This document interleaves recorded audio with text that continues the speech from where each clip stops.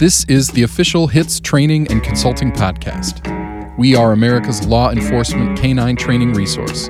We're raising the training bar for police dogs everywhere by discussing the intricate details of the training techniques used by the experts. HITS Radio is merging the training world with the real world. You've been there. We've been there too. Welcome to HITS Radio. I'm your host, Jeff Meyer. I'm back again today with one of my HITS instructors that we're having. HITS 2022 is going to be in Orlando. And we have an instructor this year that we haven't had teach for us before. We have Rick Aschenbrenner. He's a NAPWDA master trainer, and he's been around for quite a while, a long time teaching different subjects and training dogs, and he's had a long, kind of varied police career. So with that, I'll let Rick introduce himself. So how are you doing today, Rick? I'm doing fine, Jeff. Just sitting there watching it pour down rain here in southern Indiana. There you go. I'm sure it's a little muggy there, too. It's been awful hot. We've been in the mid-90s for most of the last couple of weeks. Yeah. So, Rick, for the listeners that I have that aren't familiar with you, can you kind of go over your police career and your dog handling and training career also, and kind of talk about where you came from and what you're doing right now? Yes, sir. Well, I started back in law enforcement in 1979 with the Jacksonville Police Department. I got my first dog and became a handler in 1982. Carried a dog for approximately 22 years for the police department. Spent the last 10 years as a shift commander major and the canine commander. Had multiple dogs over that period of time, dual purpose, single purpose. Got involved with NAPWDA in 1982 when I got my first dog. That's when I did my very first certification. I'm a lifetime member now. I've been in NAPWDA since 1982. 1995, I became a master trainer, who can certify dogs to our national standard. Okay. The North American Police Work Dog Association, or NAPWDA, as we'll probably be talking about, has been around since 1977. We're one of the oldest associations out there. So I've been involved with them since 82, lifetime member, 9 years past president.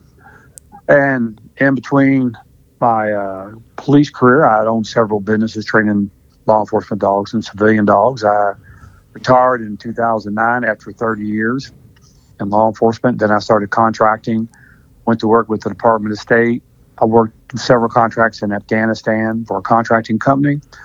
Then I worked for the Department of State in the country of Jordan for almost 3 years, working with the military and the law enforcement dogs there.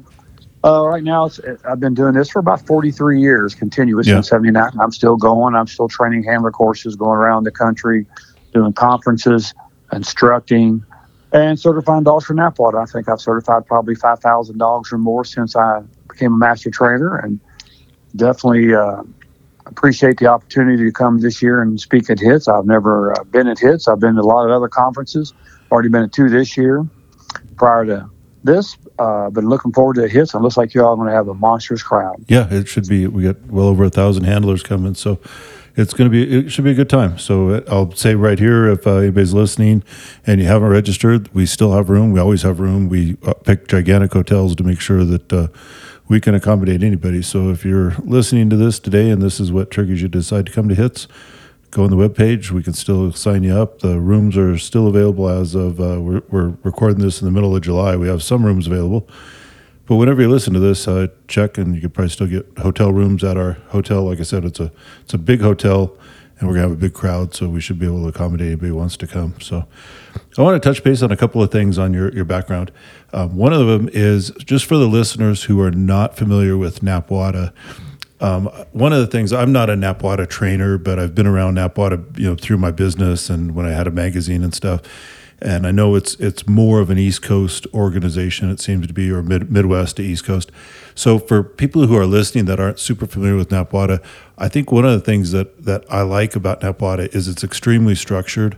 So to be a master trainer, you have to have a certain number of hours and stuff. So just kind of, I guess what I'd like to do is just tell me what it took to become a master trainer, because a lot of organizations, I think, if you've been a handler for 3 or 4 years, they'll do a quick thing and then you're a trainer or a title, some type of title.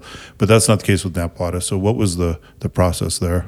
Okay, once you join NAPWDA and become a member, if you have some ambitions to go further and become a trainer, which is the first step, and then become a master trainer, First thing you do is after you join, you have to get with the accreditation chairperson. You draw a packet. So you would draw a trainer packet. Takes you approximately 3 years to get the number of hours you have to have. You have to have a sponsor, a recommending master trainer who's already a current master trainer to recommend you. You have to have so many hours with him, depending on what discipline you want to go for, whether it's the detection or whether it's patrol, accelerant. But you have to have a certain amount of hours with that sponsor. On top of that, you have to have critique hours from 2 different master trainers. The critiquing you as you're out at training venues. It takes 3 years before you can even test for a trainer. What you have to do is you draw in the packet, you have your sponsor hours, and you have your critique hours. You have to have your resume of the things you've done and the years you've had and that stuff. And then on top of that, you have to turn that packet in, and then the accreditation chairperson has to look and check all the boxes and make sure you've got everything in order.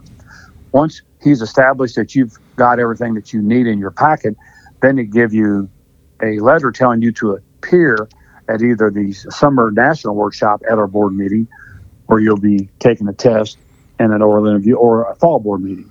Either one, you have to take a written test for the discipline you're going for. Once you take your test, you have to score an 80% or higher, or you can't even go in front of the oral board. So if you score lower than that, they tell you, hey, you have to get some more education, because you didn't score high enough, come back a year later. Sure.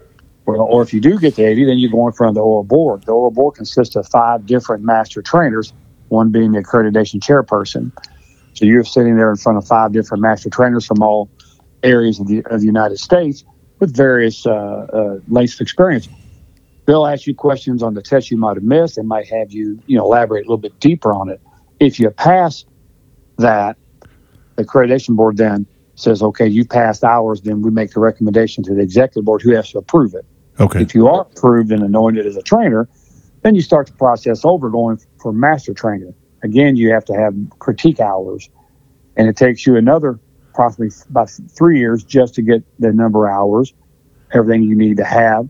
You turn another packet back in, and then they okay it. You got to go back and take another test, another 80% or higher just to go to the oral board, pass that, and then you're anointed as a master trainer.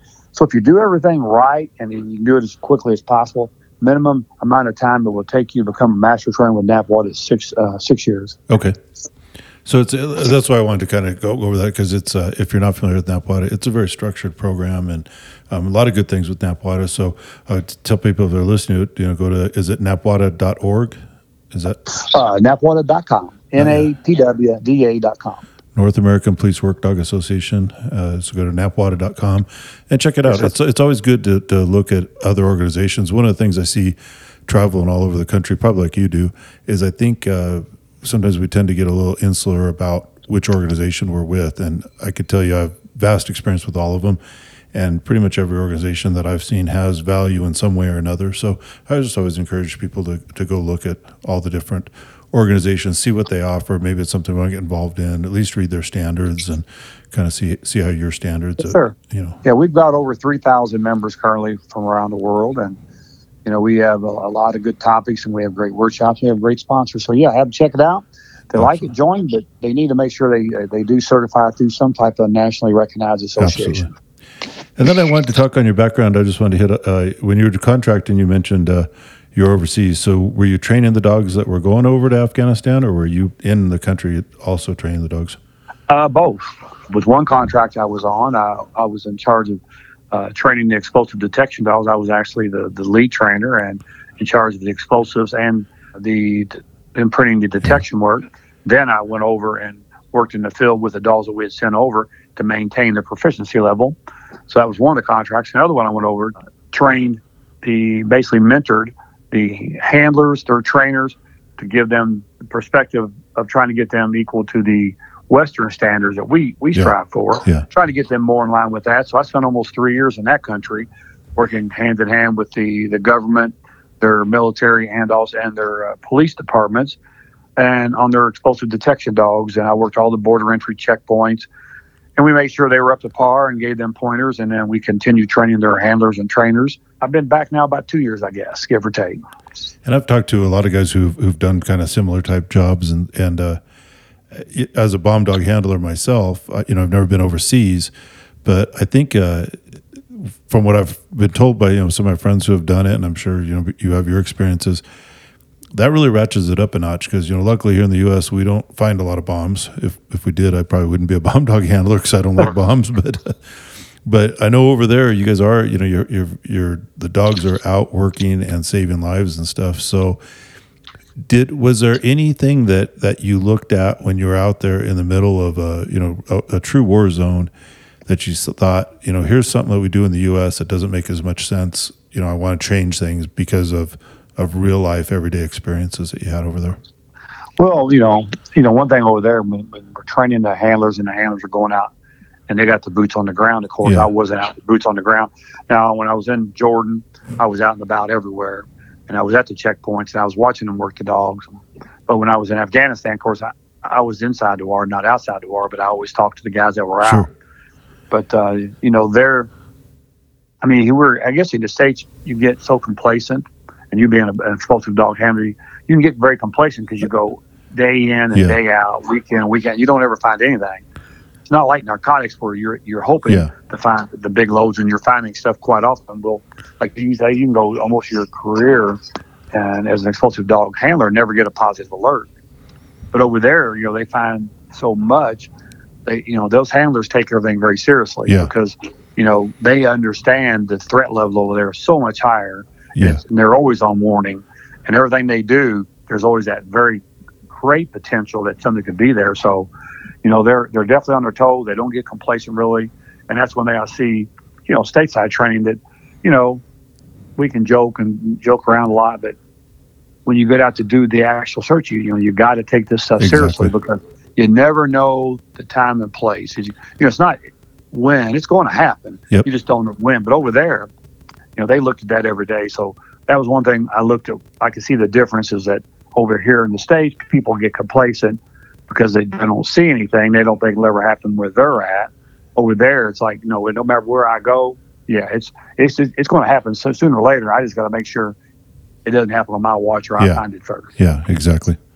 Yeah, I just think it's a great experience that I hope people are listening. If you know people who have done some of the contracting overseas, and you're a bomb dog handler, reach out to them because that's drinking water through a fire hose over there compared to the pace of stuff we do here as bomb dog handlers. So I think it's probably a lot of lessons learned, and like you said, it's going to happen here, and they test their evil intentions over there a lot before they bring it here. So it's going to happen there. So if it's happened over there, maybe we should understand how they did it and start thinking of ways to try to thwart their efforts. So yes, sir. Moving on to your class this year, you're teaching a class for the first time. So let's talk about that, the title of the class, and then kind of where'd the class come from, and then we'll talk about some of the stuff that you're going to teach in the class.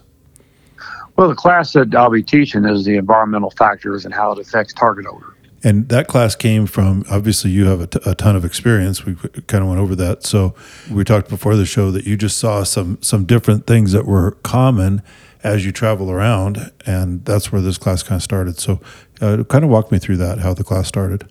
Like you and I talked to just prior to coming on the air, is myself and Paul Bunker, who owns Sharon Canine. Him and I worked together in a contracting company up on the East Coast about 10, 12 years ago, and we worked together for several years. And as we were training dogs and training and instructing handlers and doing conferences, one thing that we both came to an agreement on that we thought was missing in the canine world was education. That a lot of the handlers that were coming up, whether you were a narcotic dog handler, an explosive dog handler, whatever discipline you were in, but they weren't getting a lot of education. There was a lot of these courses, these vendor courses that are 2 weeks, 5 weeks, 8 weeks, but they're getting dogs out, and one of the main things that looks like most of the vendors were trying to do for any handler, and you can see why they would do it, is get as many repetitions with a dog and the handler together. They want repetition, and which makes total sense. But then on the other flip side of that is they're not getting a lot of education as what the best way to actually deploy their dog in operational environments. Sure. So Paul and I talked about this, and one day we just decided, well, let's put a class together. Let's put a course together so we can go out and teach it and kind of touch on different aspects of it and try to educate handlers. So at least when they come out of this course, hopefully, they'll have a better idea of how to deploy their dog. Because what we came up with, to enable your canine to detect the target odor, for which it has been trained, it's got to locate the source. Exactly. And we figured the handler, can assist their dog if they understand how their target odor is affected by the environmental conditions that they're working in.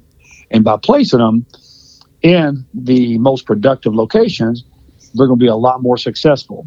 So let's kind of break it down once real quick. In the environment, you're talking about temperature, the availability of odor, wind, right. Everything, right? Right. The first things we look at is temperature, whether it's hot or cold. What does just hot or cold just by itself, what does that do to target odor? So we look at that, and there's, I've got videos and I got some 3D images that I'll have in the PowerPoint that kind of shows this. So we go from temperature, and then we go to current, air current, wind current, inside and out. How does current affect us? Yep. Strong, mild, and how then usually when you start putting together temperature with current, how does that affect odor? Yeah. How does that make how much odor is available to you? Makes a big difference, because we know that certain temperatures get really cold, the molecules get extremely dense, they don't move a lot. Yeah. So we know the dog's going to be closer to source. There's not going to be that nice plume of odor.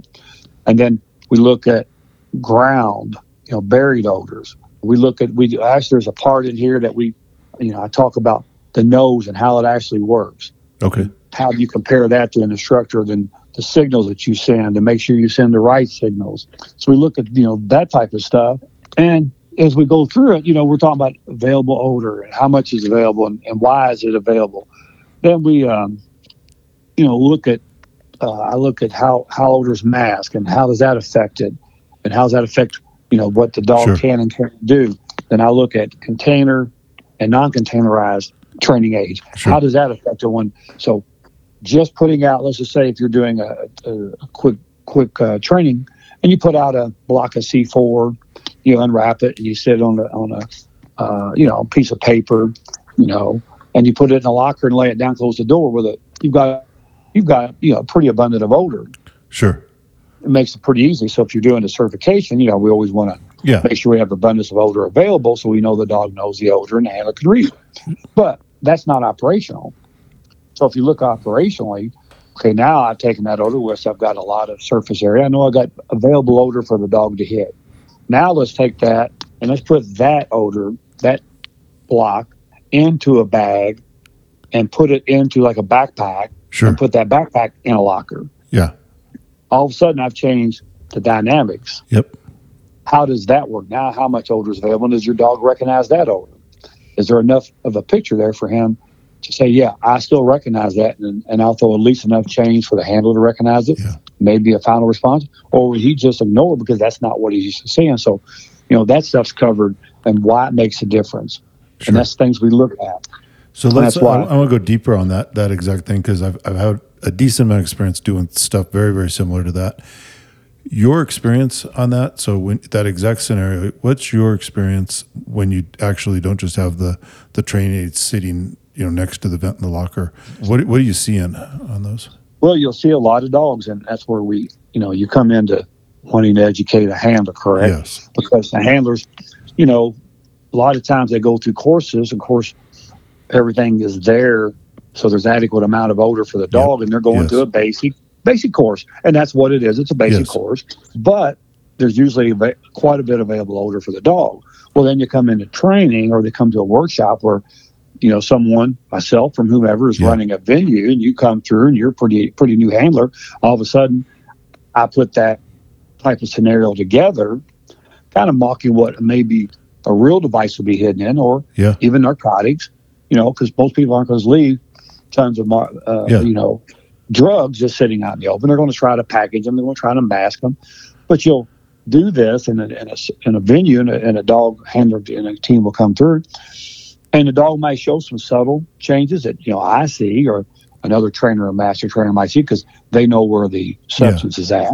Yeah. But the handler just walks through, doesn't see it. The dog doesn't give a final, doesn't stay with it, and walks away.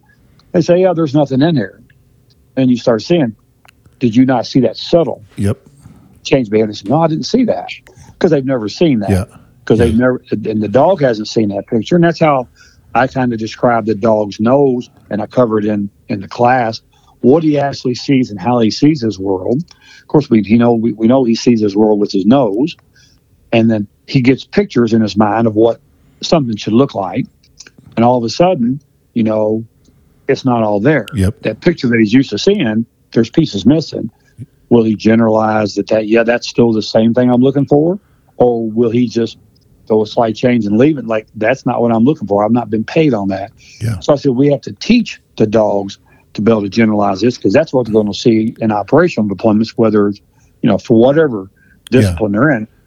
Things that are in operational deployments are not the same as we do in a basic class. And that's why this class was put together, because we wanted to educate handlers to say, this is what you need to look at. And I tell people all the time, with the GPS capabilities on our phone for weather, you can check the weather conditions where you're at, and it gives you a pretty decent idea of temperature, wind direction, humidity.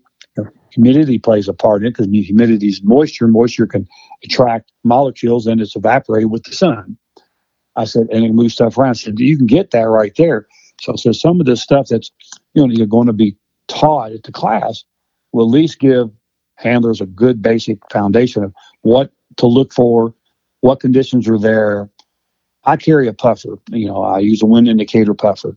They got some real nice electronic ones now that produce smoke. I just use the old wind indicators for hunting, puff powder. Yep. But I watch it. And I said, when I'm setting out training aids for training, I'll puff the area I'm at, because I want to see how the odor's moving there.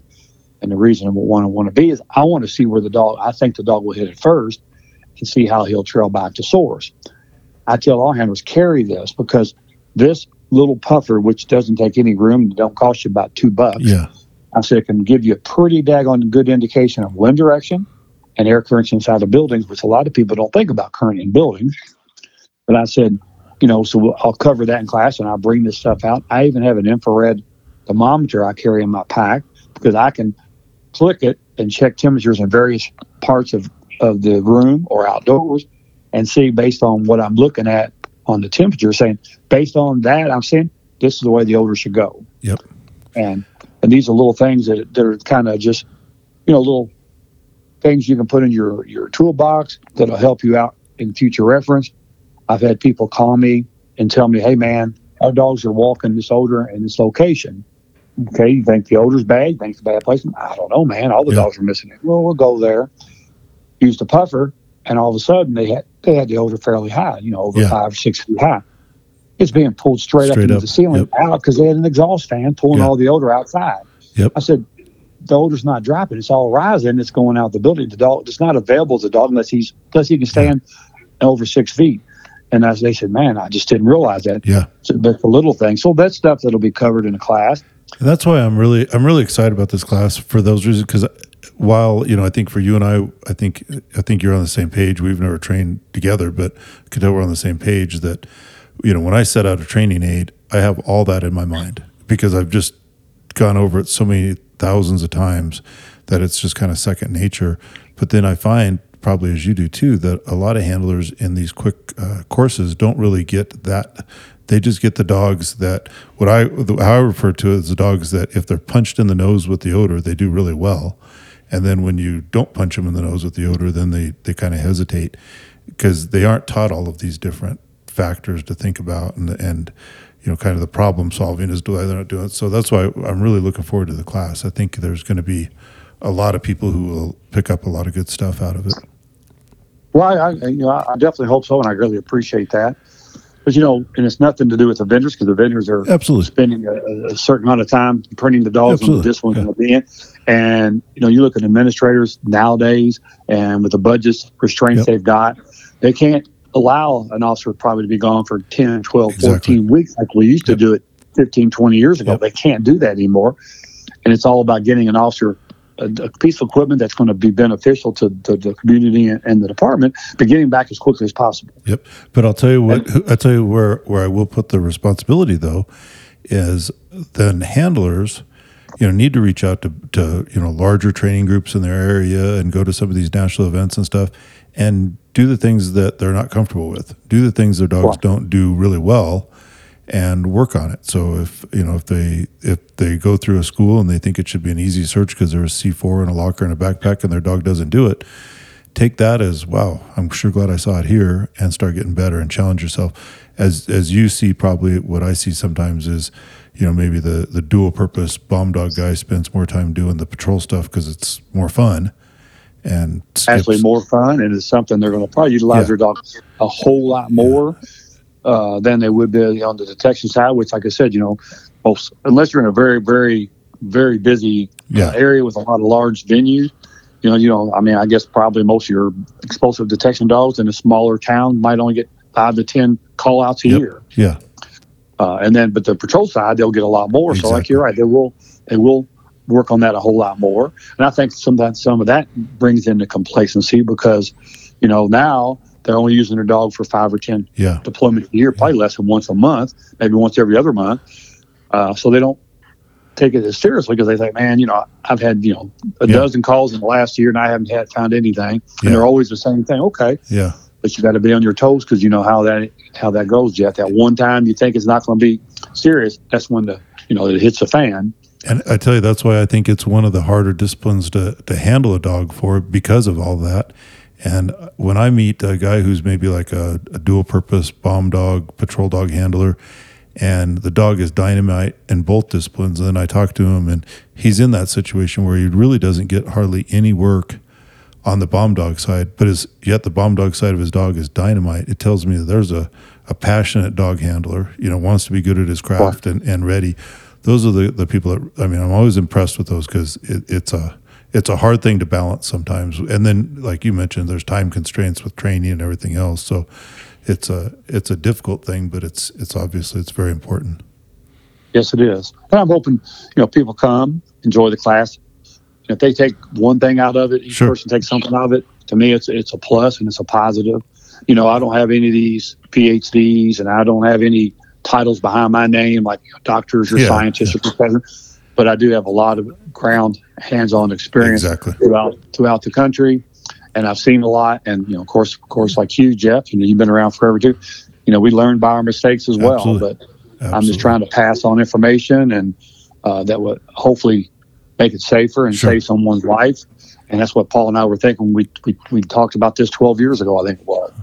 And I continue teaching it, and I continue adding on to it as I see things that I think could be better, or something I think can be advantageous to a handler. I add that to it as well. Oh yeah. But they'll, like I say, they'll see some 3D graphs, some videos, there's graphs, and we'll get on talking points and teach them all about what wind does. And like I said, the things we've talked about now. Yeah. That's what the class will cover. So hey, if they're interested and that touches something they think they definitely need, definitely come out and come. And looks like you're going to have a big crowd, and looks like there going to be some fantastic instructors there. Yeah, I think, and we talked real quickly about the environmental stuff. Before we hang up, I want to talk real quickly. I imagine then after you go over your environmental stuff, then you have a training component as to, so let's go back to the same one we've been talking about. The handler doesn't read the alert, and then you tell him where it is. What's your training progression? How do you help that handler before he goes back to his home base? Well, what we'll do is a lot of times if the dog showed any type of change of behavior, what we'll do is we'll pay that dog on sniff. Sure. As he sniff it, pay him on that, get him focused back. Hey, this is something that I get paid on just like everything else. Sometimes we have to actually back up a step or two for that dog, open up the locker, maybe unzip the backpack, put a little more odor there, so he gets a little bit better picture, something that he has a better change on that the handler can see. And then once he does that, we bring him back through, and then we start working back to the right. So, anytime we're doing training like that, it's always in a progression. If the dog hits it fine, if he does it, we just back up and then go into the training mode and do what we need to do with, like I said, it's a pay on sniff, or we open the package up just a little bit more so the dog recognizes that picture, get it closer to the actual picture he's used to seeing, and then we just start progressing to the right a little bit, and then sooner or later, it doesn't take very many repetitions for a dog to actually get paid and rewarded for a behavior. All of a sudden, it's like, oh, I get this. That picture is even the same as this, even though I'm missing a page or two. Yeah. And that's what we do. That's how we look at it. And so when you're doing these, and I know you do them like at the national seminars, so you have a lot of drug dog handlers, a lot of bomb dog handlers, and now probably guns and arson, you name it. So lots of different detector dogs. My point on this question is that when you have somebody and they do that, if the handler's got a good attitude and the dog is selected for the work he's supposed to do, have you ever had any dog that when you start working them that they can't work over that hump? No, I have not. Yeah. Like I said, if they're selected properly and you have a handler that definitely wants to learn and is eager to get his dog in that position, and he's taking what you've given him, and he say, yeah, I understand. Yep, I'll do that. Yeah, I'll keep doing it. No, because it's fairly easy to help a dog get to that point, as you just talked about. Yeah. And I mean, people are out there selecting dogs better and better today. Yeah. They're learning more and more how to procure dogs, what to look for. So that helps out the whole process, because like you just said, the better you procure the dog for the discipline you're going to do, and he's like, almost a superstar, and you got a very good handler that's paired up with him, it's going to be a pretty easy task to get him to the point where you want him, because the dog's going to learn very quickly. The handler is going to be able to see it. He's going to learn it as well with the team. So it does make it easier today, than it did years ago when we didn't have these great dogs coming from overseas, and we didn't have all this education and technology we have today to do research. Yep, I agree. And as long as you have a willing handler, and I think you probably would agree that if it doesn't work, it's usually on the other end of the leash. Yep, you are right. Anyway, I think we gave a pretty good overview of your class, and I'm sincerely excited about them. And I'm usually a little bit busy during hits, but I always make sure I can pop into a lot of different classes, because I learn just as much as everybody else when I'm there. I always take a lot away from it. So if you like listening to this type of stuff and you're a detection dog handler, you want to meet Rick in person, one of the things about HITS that I always stress is the networking. So Rick will be there for several days. Napwata's got a booth, so you can go by the booth and talk to him. You can see him in the evening when we're having some social hours. So there's plenty of time, not just in the class, to go around and meet all the instructors and pick their brains and do a lot of networking. So one of the big values of HITS is just being in the whole environment, not just sitting in the classroom. So I'm looking forward to it, Rick. It's about a month away, so we'll be together in Orlando.